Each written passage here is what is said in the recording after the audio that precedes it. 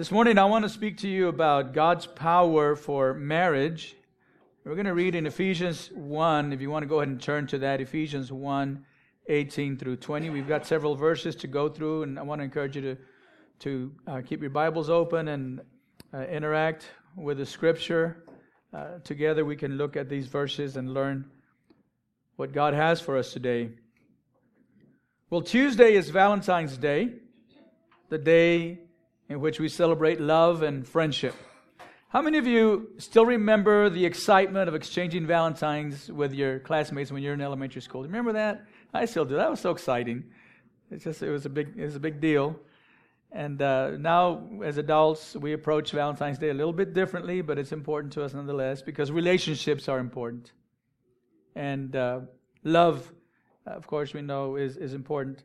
My wife and I went to a marriage conference this weekend that was hosted by our friends here at Bethel Assembly. And it was a very good conference, very good teaching, and I'm glad we went. But the truth is that we almost didn't go because we were both, and maybe me a little bit more, non-committal about it. Like, should we go? Yeah, we probably should go. And yeah, it looks like, we're not really busy. I tried to schedule something, but it fell through. So, well, I guess we'll go. And the reason we were non-committal wasn't so much that we didn't think it would be helpful, but because it's sometimes easier to just stay home on weekends, to just stay and relax. In fact, Friday around 5 o'clock, I was at the church, and I left the church to go pick up Karis from the daycare. And as I was going to her daycare, I drove by my favorite Mexican restaurant. I drove by there, and I looked, and I said, man, it would be nice to just come eat here with my wife tonight. And then just go home and just relax, just stay in. We're kind of, homebodies that way. And I was thinking that would make for such a nice, relaxing evening. It sounded really appealing. To me, at that moment, it sounded more appealing than going out and even going to a marriage conference. But if there's one thing I've learned, it's that we always have to work. We have to put some work into our marriage. It's easy to say, I'll just coast. Remember, when you coast, you're going downhill. So you can't coast in any relationship, and you certainly can't coast in a marriage conference. So I've learned we've got to be proactive. We've got to make these proactive decisions and then carry them out. Don't always look for the easy way out, get out of your rut. And so, I knew it would be more beneficial to us if we went to this conference, and we did. Nothing else, just to give our marriage some attention by listening to people who have heard from God about relationships and about this all-important relationship. So we did go, and it was great. We had a great time, enjoyed some great teaching, and I'm glad we did, and I think it's going to continue to pay off dividends in our marriage. So I want to talk to you today about God's power for marriage. And it may sound a little strange to hear the word power in a sermon about marriage. Where's the word love, right? Where's the word romance, or even commitment? You don't like that. We don't like that word as much, but we understand commitment. But the reality is that we all need God's power in our marriages. In fact, our marriages and our homes is where we need a demonstration of God's power the most, because if our faith doesn't work at home, it doesn't work. If the gospel doesn't work at home, in our relationships at home and in our marriage, and it doesn't work anywhere else. So we need God's help.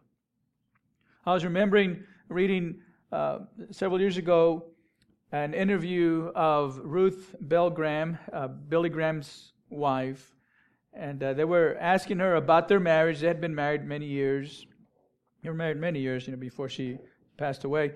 But they asked her, what's the secret of your marriage? And, those types of questions. And then they asked her, in all your years of being married to Billy Graham, did you ever consider divorce? Or have you ever considered divorce? And she says, no, never considered divorce. Murder, yes, but divorce, no. She's just talking about the reality of marriage, the difficulties, the problems we run into, and that we need help. We need help. How many times have you had a situation come up in your marriage, some problem, and you think, I just don't know what to do. I feel powerless to change my marriage, to help my marriage. I want a better marriage, but I just don't know how to do this. I don't have the power to make a change, to make a difference. Well, I've got good news for you. And that is that God's power is available to you today. It's a power that changes lives, and it's a power that changes marriages. In fact, Paul wrote that it's the same power, think about this, it's the same power that God used to raise Jesus from the dead. We read about this in Ephesians 1, beginning with verse 18, if you want to follow along in your Bibles with me. Ephesians 1:18. I pray that the eyes of your heart may be enlightened in order that you may know the hope to which He has called you. And these are three things that he's praying for the Ephesians to know. That you may know the hope to which He has called you. Number 2, the riches of His glorious inheritance in His holy people. And His incomparably great power for those who believe. And then he explains about this power. That power is the same as a mighty strength He exerted when He raised Christ from the dead and seated Him at His right hand in the heavenly realms. Now, how much power does it take to raise somebody from the dead? It takes a lot of power. And Jesus rose up from the dead in power. And Paul says that same power that God used to raise Jesus from the dead, God wants to give you in your life, and certainly in your relationships, and definitely in your marriage. So we all need God's power in our marriages. It was designed by God to be that way. God wants to give it to you today. So you need God's power. I need God's power. And I want to talk about 3 areas in which we need God's power in our relationships. First of all, I need God's power to fathom my spouse's differences. I need God's power to fathom my spouse's differences. Now, the word fathom, we don't use that word very much. Once in a while, you might use it. But that word means to understand the depth of something. To understand the depth of something. It was originally a nautical term that was used to describe the depths of the water. In fact, it's a measure. And so I think about that Little Mermaid song, Fathoms Below. Give you a little bit of time to hear it in your head so it'll get stuck in your head the rest of the day. But I think about that song, Fathoms Below. It just talks about the depth of the water. And we use it now to understand the depth of something. What's interesting is that today we often use that word in the negative. For example, we say, I just can't fathom that. When something happens that we're having a hard time wrapping our mind around, we say, I just can't fathom that. Because it's usually used to understand something that we don't understand, or to explain something that we don't understand. That's kind of deep. I mean, we understand things superficially, but there might be something that our mind just can't process. I just can't fathom what's going on. And so it describes things to us that we think we'll never understand. Now, have you ever had the feeling that you'll never understand your spouse?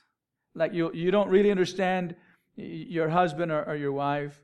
Well, Paul speaks to this in 1 Corinthians 2:11. Paul says, for who knows a person's thoughts except their own spirit within them? I mean, we think we know each other, but ultimately, especially after we get married, we realize we don't really know each other as well as we thought we did. Before we got married, we thought we knew everything about our spouse.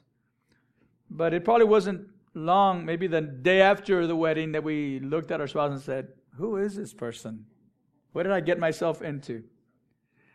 Psychologist and family therapist James Framo explained it this way. I heard this quote at the conference this weekend, and I thought that's exactly right. He said it this way: people do not marry people, not real ones anyway. They marry what they think the person is. They marry illusions and images. The exciting adventure of marriage is finding out who the partner really is. And this is absolutely true. We marry illusions and images. We marry who we think that person is. And then after a few days, we realize, okay, I think I need to get to know this person a little bit better. But I love that last line. The exciting adventure of marriage is finding out who the partner really is. So embrace this issue. Embrace this problem. Embrace the situation and make that the adventure of the marriage.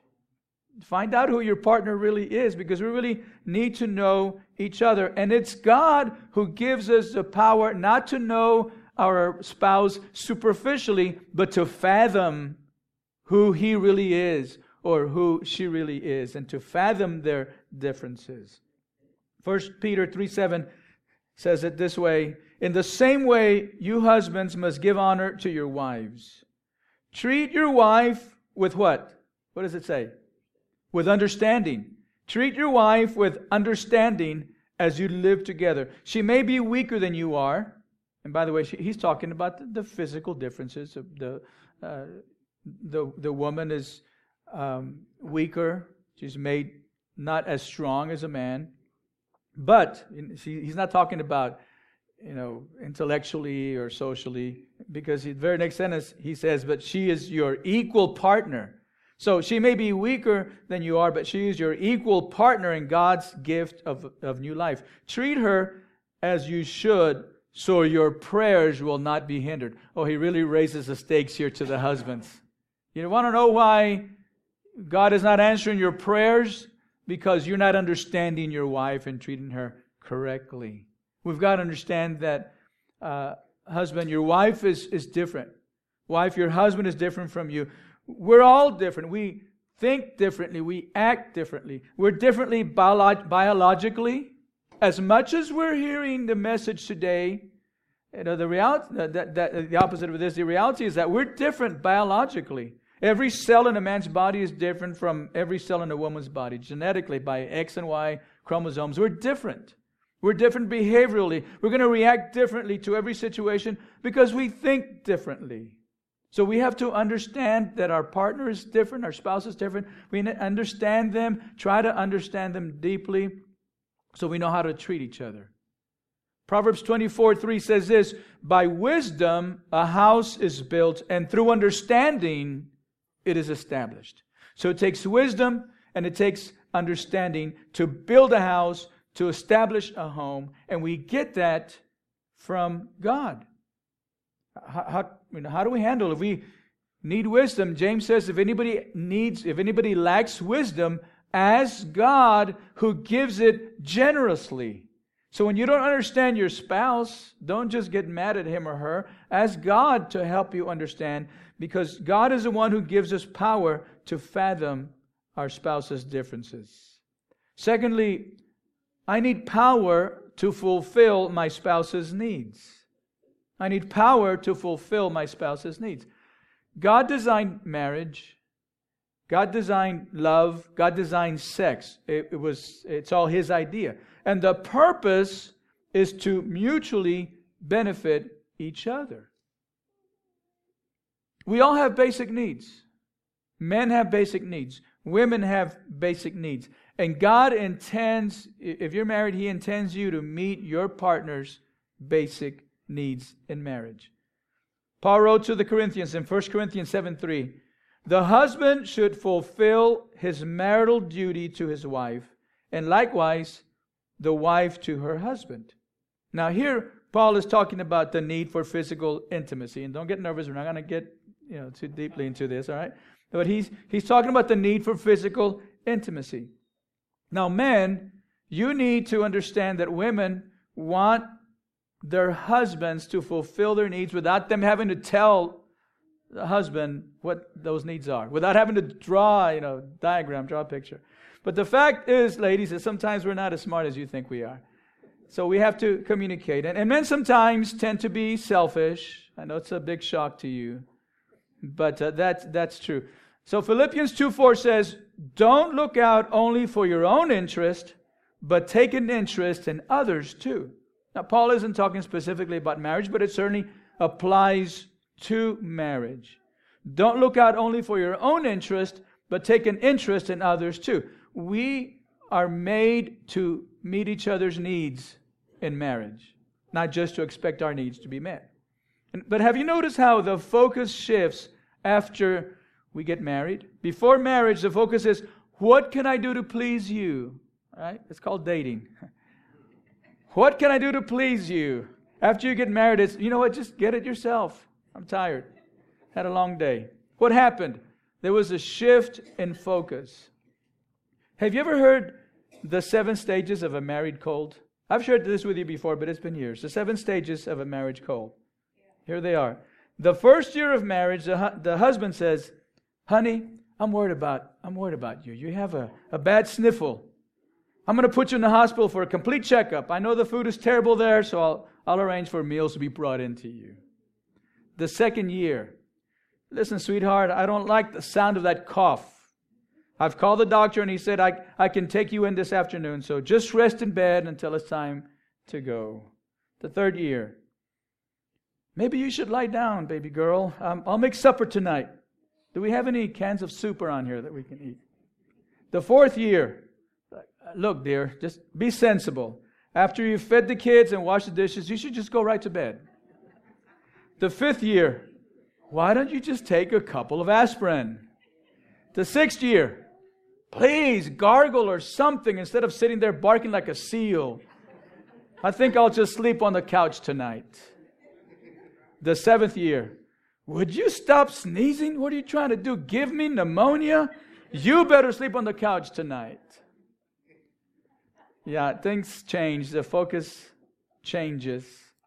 And so you might ask, well, where am I supposed to find the energy and the power to meet the needs of my spouse when I'm worn out, when I'm tired too?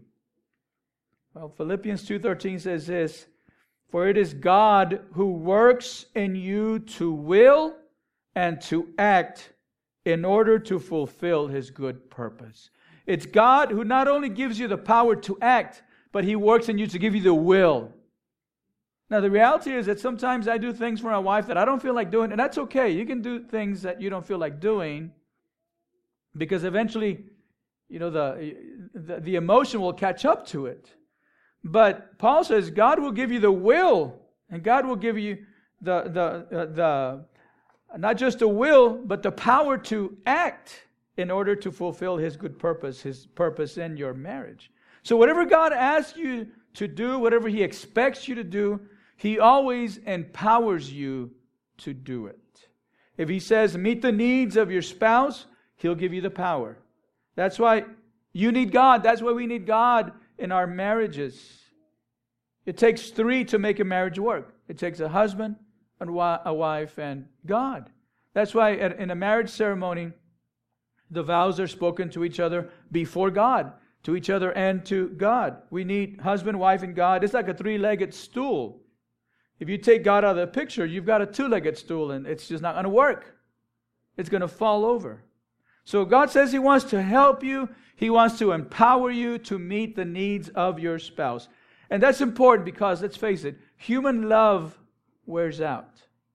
There are times that I feel dry. There are times that I feel my love is running out. There are times that I don't love my wife as I should. There are times that I feel like I have nothing to give her anymore. But it's at that time that I can call on God, I can ask God for strength, and He gives me power. Power that doesn't run dry, love that doesn't run out. So He gives you the power to meet the needs of your spouse when you don't have the energy to do it yourself. So I need power to fathom my spouse's differences. I need power to fulfill my spouse's needs. And finally, I need God's power to forgive my spouse's mistakes. Power to fathom differences, power to fulfill needs, and power to forgive mistakes. Because marriage is 2 imperfect people coming together. And when 2 imperfect people come together in a marriage, they hurt each other. Even when they love each other, they hurt each other. Sometimes unintentionally, sometimes intentionally, but it happens. So when your spouse makes a mistake, you've got 2 options. You can rub it in, or you can rub it out by forgiving. You can rub it in and nag him or nag her, or you can rub it out by forgiving. We need forgiveness. That is a quality, that is something that we need in every marriage. We need forgiveness because unforgiveness kills a marriage. Unforgiveness will kill your marriage. That's why Proverbs 21:29 says, it's better to live alone in the desert than with a quarrelsome, complaining wife. And the picture of this is a wife who's complaining, who's quarreling, who's unforgiving in essence. So the Bible says, look, with all the dangers of being out in the desert, exposure to the cold, animals that could attack you, that's better than to be with a spouse who won't forgive, who's always quarreling, who's always nagging, who's always rubbing it in and reminding you of the mistakes that you made. Because you can bury your marriage with a lot of little digs. Little dig here, little dig there, and you bury your marriage. You undermine it. So here's what we can do. Ephesians 4:31 and 32. Get rid of all bitterness, rage, and anger, brawling and slander, along with every form of malice. Be kind and compassionate to one another, forgiving each other, just as in Christ God forgave you. So don't hold on to your hurts. I know it's hard, but don't hold on to your hurts. You may have a partner who has made a major mistake. A major mistake. Maybe it was months ago or years ago. Maybe it's not anybody here. Maybe it's somebody who's listening on the internet or somebody who's listening on a podcast this morning, and maybe your partner made a serious mistake. And you've never left them, or you've never let them off the hook. You're killing your marriage. You're doing it.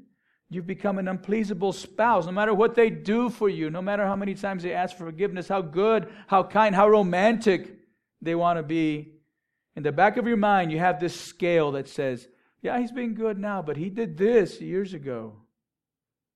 And it hasn't balanced out. No matter what they do, what good they do for you, in the back of your mind, you're thinking, they owe it to me. Let me tell you that keeping score will kill your marriage. When you keep score like that, it'll kill your marriage. That's as clear as I can say it. You need to let go of that hurt for your marriage's sake. But how do you do that? I know it's hard. I'm not insensitive to the fact that it's difficult, but how do we deal with the hurt?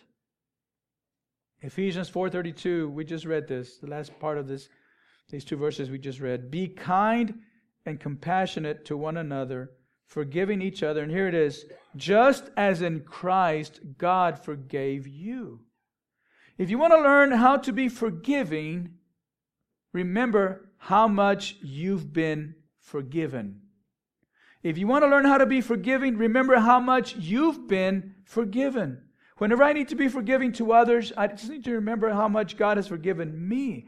Because nobody will hurt me more than I've hurt God.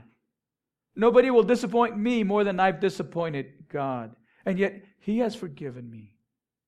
So maybe the problem of why you're having a hard time forgiving others is because you don't really feel forgiven. Maybe that's a real issue in your marriage. Maybe you need to experience the forgiveness of Jesus Christ in your life. The Bible says that Jesus died on the cross to take care of all our sins so we could be forgiven. When I really feel forgiven by God, not because I think I deserve it, but because of God's grace, because He loves me, then I'm willing to be a little bit more forgiving to others, more forgiving to my spouse, because of what God has done for me. I want to offer forgiveness because I have been forgiven. Maybe that's the issue. Maybe you need to accept Christ's forgiveness in your heart and your life.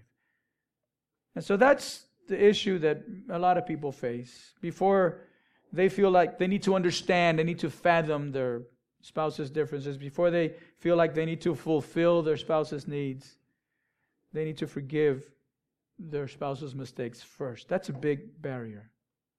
So, work on your marriage. Don't give up. Don't go looking somewhere else. The grass is not greener on the other side. The grass is simply greener where you water it the most. And when you work on your marriage, we've got to do this. When you maintain your marriage, then the grass will grow greener. Like I said, it's so easy to just coast. Not to ever say, you know what, let's talk about our marriage. Not to ever work on your marriage, to just kind of coast.